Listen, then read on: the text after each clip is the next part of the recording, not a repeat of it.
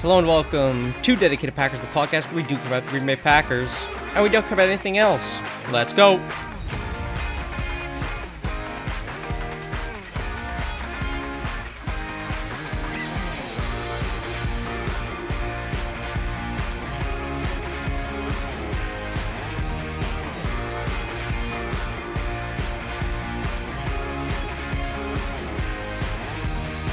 Alright, hello and welcome back to Dedicated Packers. It is Wednesday, June 28th, and today, you better believe you know what we are doing. We are deep diving into 4 Packers players who need to bounce back in 2023. They, either had poor seasons or didn't live up to their standards or whatever, and we're looking at them as people who are going to need to bounce back if we want the Packers to be a successful football team in 2023, and we all know that we want the Packers to be successful in 2023. Before jumping into that, we have a little bit of news to go. Oh, wait, sorry. There is no news. We are under a month away from training camp, but no news to discuss as of right now. So we'll jump right in to players who need to bounce back. First, a quick caveat. I'm not counting injured players, right? So Bakhtiari, Elton, they were both coming back from injuries, both ACL injuries for them. And I don't know, what do they have to come back from? They have to come back from their injuries? Like, they were injured. That doesn't count. There's nothing valuable for me to say about them, because if I were to include them in this list, I could say, yeah, they were injured. They have to get healthier. There's no point in including injured players. Rashawn Gary, another example. He was injured in week 9 after being probably the best Packers defender through the first half, so not sure what he has to come back from other than his ACL. And then Eric Stokes, he wasn't playing great, but he also got injured in week 9. So it's hard to say that he has to bounce back because he didn't get the back half of last year to prove that he could bounce back from his poor first half. And then lastly, another sort of caveat, I'm not going to include any rookies in this list because there's nothing there they have to bounce back to, right? Their rookie season, that's their baseline now. And I don't know what they have to, bounce back to. Their baseline is their baseline. So that sort of takes out a couple of players. Takes out, right? Watson, Dobbs, Devontae Wyatt, Quay Walker, Bakhtiari, Elton, Rashawn Stokes. But we still have a couple to dive into. The first one is Josh Myers. Josh Myers. Man, when you look at the Packers' offensive line, you have David Bakhtiari, Elton Jenkins, Zach Tom, Josh Nijman, Jon Runyan Jr. They were all either good or coming back from injuries or both. Basically, all of them were both.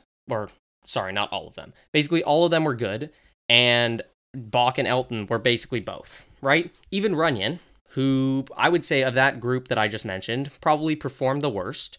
He maintains a decent level of play. He wasn't great. Wasn't great by really any stretch of the imagination, wasn't even necessarily a guy that you would love to sign to a contract extension, but he was decent. Josh Myers, however, not so much. He was definitely the Packers' biggest weak link along the offensive line. He was extremely inconsistent last year, and let's be clear here. Josh Myers has the talent, the pure talent to be a top center in the NFL. When you look at a lot of the things he does, he shows flashes, right? You look at his drive. Sometimes when everything in Myers' form is correct, he gets a good sort of jump off the snap. He will plow opposing defensive linemen, and that comes from his elite power, right? He has that great height. He's 6'6", I believe. He's really tall. He has good, strong weight, and with that, you can see the power. He just drives offensive linemen backwards, and those flashes make his potential as a run blocker extremely exciting. In addition, you see some really promising things in his ability and agility, 2 little rhyming words there, ability and agility in space. He's absolutely gross. If you go right now, you look Josh Myers into Twitter, you will find videos. I guarantee you'll find videos of Josh Myers pulling out some sort of play where the Packers run outside and he is that pulling center. They get him outside on the edge, and guess what? The result is a devastating hit for whichever defender tries to get in his way because of that freakish athleticism and dominant power that he has. He is so good at getting quickly to the outside and then laying powerful blocks to the opposing team, and that makes him super exciting. But there's more than that. You even see flashes of him using his hips well. You see him using his hips well in zone blocking at times, even more finesse blocking, whether it's pass pro or run blocking. However, there are just too many mistakes. So often, you'll see Josh Myers miss a simple thing or mess up one of his blocks, and that guy gets to the quarterback. I can't tell you how many times last year we saw him get fooled by stunts. That was something I wasn't too worried about coming out of college. You saw him pick up stunts a couple of times. Well, he got fooled by them last year. Sometimes he'll miss assignments. He won't communicate well. He won't know who to get. A guy slips right past him, struggles to protect the QB that way, right? Maybe it's the snapping that gets into his head because sometimes he's a half second slow off of the line. And then instead of that, best case scenario that I described where he's up there and he's driving a nose tackle backwards, he's the one getting driven backwards by the nose tackle. And that should not be happening. And it's those kind of things that Josh Myers needs to clean up. And if he does, that would be super exciting. Because even let's say he just get back to rookie level consistency, where we'd have a much more consistent center, a guy that's probably getting beat less often, a guy that's definitely getting beat less often, a guy that's not messing up as often. But then you also have that prime athletic talent, the ability for him to pull out, get into space, and dominate defenders, which is an absolute staple of some of the Packers' pitches and tosses, right? Pull Myers out from the center spot, get him on the edge, and get him mauling people. So we just need some of those inconsistencies cleaned up. The things that I mentioned, the failing to identify stunts, the, being a half second slow, getting driven backwards. We need that to get cleaned up because if it does, Josh Myers could be such an asset to this football team. Another guy, Kenny Clark. Kenny Clark has played a lot of snaps, and yet he's still not very old. In fact, he's just 2 years older than Devonte Wyatt, Quinnen Williams, and Dexter Lawrence, all of whom are, pretty young players in the NFL. However, there is certainly a good amount of wear and tear on Kenny Clark's body because of how young he got into the league and how much he's played since then because of how good he is. And last year, you sort of saw some of that wear and tear wear off. From week 7 through 13, Kenny was not the same guy. He was not getting the drive in the running game that you're used to him getting. He was not getting the penetration from a pass rush or a run defense standpoint that you're used to him getting. And overall, he did not look as spry and as quick as he normally does. Now, that being said, Kenny Clark is a top defensive tackle in the league. He was at that level for the early portion of 2023, and I would argue he got back there in the later portion. But his very poor middle stretch left some doubts. And personally, I'm not super concerned, right? I'm not like, oh my God, Kenny Clark is bad now. We have to fill the hole. But it's something to watch for. And what's interesting is Kenny in the past, and I think this is no exception this year, is not as productive when he's forced to be Green Bay's nose tackle. Because as the nose tackle, his job is to line up, head over the center, and just eat blocks. Just get your face shoved with a center and a guard, get double teams and eat it up so that other guys have opportunities. And I would guess that wore him down, and that's why we saw from week 7 through 13 him struggling so much, because his body couldn't deal with the wear of having to just stand up and eat blocks and get pounded every single play. He's much better when he, doesn't get hit quite as much because maybe he's in the gap. He's in a center guard gap and he's wreaking havoc that way against the run, creating penetration there. Against the pass, he's finding a favorable matchup and he's allowed to exploit it with his quickness and great hand usage. If he doesn't have to play as much nose tackle, maybe gets a little bit more of that pure defensive tackle role, I would hope and I would think we're going to see a much more quick, spry Kenny than we saw in weeks 7 through 13. Joe's hopefully not going to stick him at nose every freaking play, and that's going to make a massive difference. Kenny's going to come back into the season healthy, and he's going to stay healthy. And that's super exciting because Kenny Clark, the best Kenny Clark, is probably one of the best defensive tackles in the NFL. So super excited about that. I think he will bounce back. Of all the people I'm saying are going to bounce back, it's going to be Kenny Clark because Kenny's a freaking stud. I'm not sure he's ever been an All-Pro, but he should have been an All-Pro multiple times. He's so good. So, Kenny Clark, excited for him. Number 3, Rasul Douglas? Yes, sir. Look. Rasul Douglas was not the best, most shut down corner ever, even in 2021, the season after which the Packers re-signed him to a decent, $21 million 3-year deal. But in 2022, things got even worse, and there were a couple reasons for that. The first one, I'm just going to get this out of the way. Joe Barry initially forced Rasul Douglas to play in the slot. That was stupid. In that slot, Rasul got burnt because guess what? Joe Barry put a heftier, more strength-based cornerback in the slot against shifty, super agile slot receivers. How do you think that's going to go?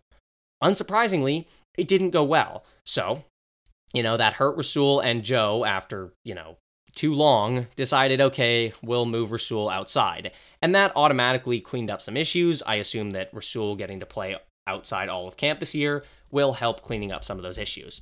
But then we look at another issue, the getting burnt. And that's about as eloquent as a description of it as you're going to get. There were far too many plays where it wasn't the bad communication or poor zone coverage from someone else that screwed Rasul Douglas over. It was just him getting beat against Stefon Diggs.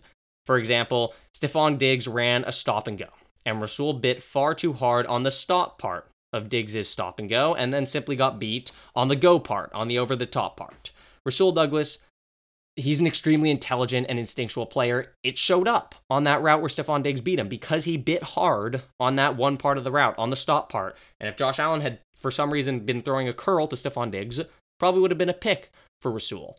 But he was wrong, bit incorrectly, and had to live to pay the price. He watches a huge amount of film, so I'm not concerned about him, screwing up that too much. And it showed up a lot in 2021 how successful that film study can be because you saw in back-to-back games 2021, you saw in back-to-back games him have pick sixes against Matthew Stafford and Justin Fields. So honestly, I'm okay with him giving up a couple of touchdowns to elite receivers like Diggs. But then I want more of the pick sixes. And Rasul Douglas didn't have any of those in 2022, barely had any picks. And so basically, simply put, I want Rasul Douglas to get back to the interceptions. There was a play against the Titans where he dropped back beautifully. They ran a play action pass. Rasul Douglas read it all the way, knew exactly what was going on, stepped back there, read the pass beautifully, play action all the way, knew what was coming, took the ball, INT, right? That's a great play, and that's what I want from Rasul next year. Sure, you know what, Rasul, great, good for you. Work on shutting down the elite receivers too. That's great, but I want more of those splash impact plays from Rasul, and I think it's possible, man, because Rasul Douglas showed it in 2021, and I think it's possible we get it again. I'm super excited for that. Rasul Douglas, one of the smarter football players out there. Can't wait for him. And then number 4, the last guy, Darnell Savage, the legend of Darnell Savage. It looked like he was on the rise, right? Promising 2019 rookie season. Good in 2020 with Mike Pettin as the DC. And then 2021 came. And guess what? That was not such a good season. It certainly was an example of development not always being linear. It probably was an example of the derivative of development with respect to time not even being positive. But you thought, okay, he regressed a little bit. Let's see him come back, be good in 2022. Yeah, that did not happen. He was not good at all in 2022, and some of that can be put on Joe Barry, right? Joe Barry definitely did not use Savage as he should have early on. He put him in a lot of heavy zone responsibilities where it was Savage's job to read the ball, read the quarterback, and cover receivers deep and over the top from depth. And that's not Savage's skill set. You saw it many times. He got absolutely toasted in Buffalo a couple of times. Savage is not that kind of safety. He's not that roaming Earl Thomas type of safety. When Joe Barry moved Savage into more of a slot role, Savage played slightly better. He definitely had more confidence. You could see it, but there remained plenty of issues. One of the biggest was tackling. And I'm going to put it this way when it comes to Darnell Savage's tackling. Darnell Savage should visit more Vancouver Canadians games because he would absolutely excel at the chicken dance with all of the practice that he gets chicken winging his tackles. I mean, that little thing in the chicken dance, na na na na na na na na na na na na na na na na na, where you little, twirl around and do the chicken wings. Darnell Savage is ridiculously good at those chicken wings, and he's ridiculously bad at tackling with proper form, and it shows throughout his film. If Darnell Savage were to solely clean up his tackling, figure out a way of getting his body in front of the person he's trying to tackle and burying them into the ground, he would look so much better. In addition to this tackling aspect, he just lacks something mental. He's a great athlete. He has the physical tools to keep up and cover the best athletes on the football field, but for some reason he struggles, perhaps with confidence, perhaps with something else, and something that just constantly leaves him behind a step or two. I don't know what it is, but whether it's zone or man coverage, he is always just a step behind the person he's supposed to be covering, or 2 steps behind that person. And cleaning that up would make him so much more reliable as a pass defender, because you could think, all right, Darnell, we know we can trust you to go out here and guard this tight end, and you're actually going to guard them. And so if Darnell Savage, he needs to bounce back, there's 2 things he can do. He can clean up his tackling, and he can clean up whatever it is. I actually don't know what it is that's having him struggle so much when covering, and cleaning that up would make him so much more reliable as a pass defender, make him better as a run defender, and it would leave the Packers safety position in a much better spot.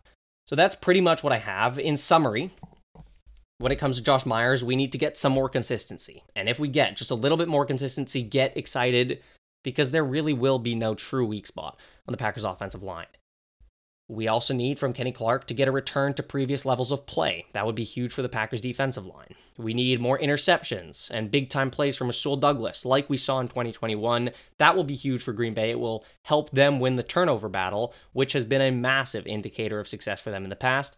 And then finally, having Darnell Savage clean up just a little bit of his tackling and a little bit of his coverage, that will lead him to be someone that they can trust, at least a bit. And that will go a long way towards helping their very deep, but not exactly uber talented safety group. And that's what I have for you. I will be back on Sunday. That's what I have. As always, thank you very much for listening to Dedicated Packers. And until next time, go Pack, go.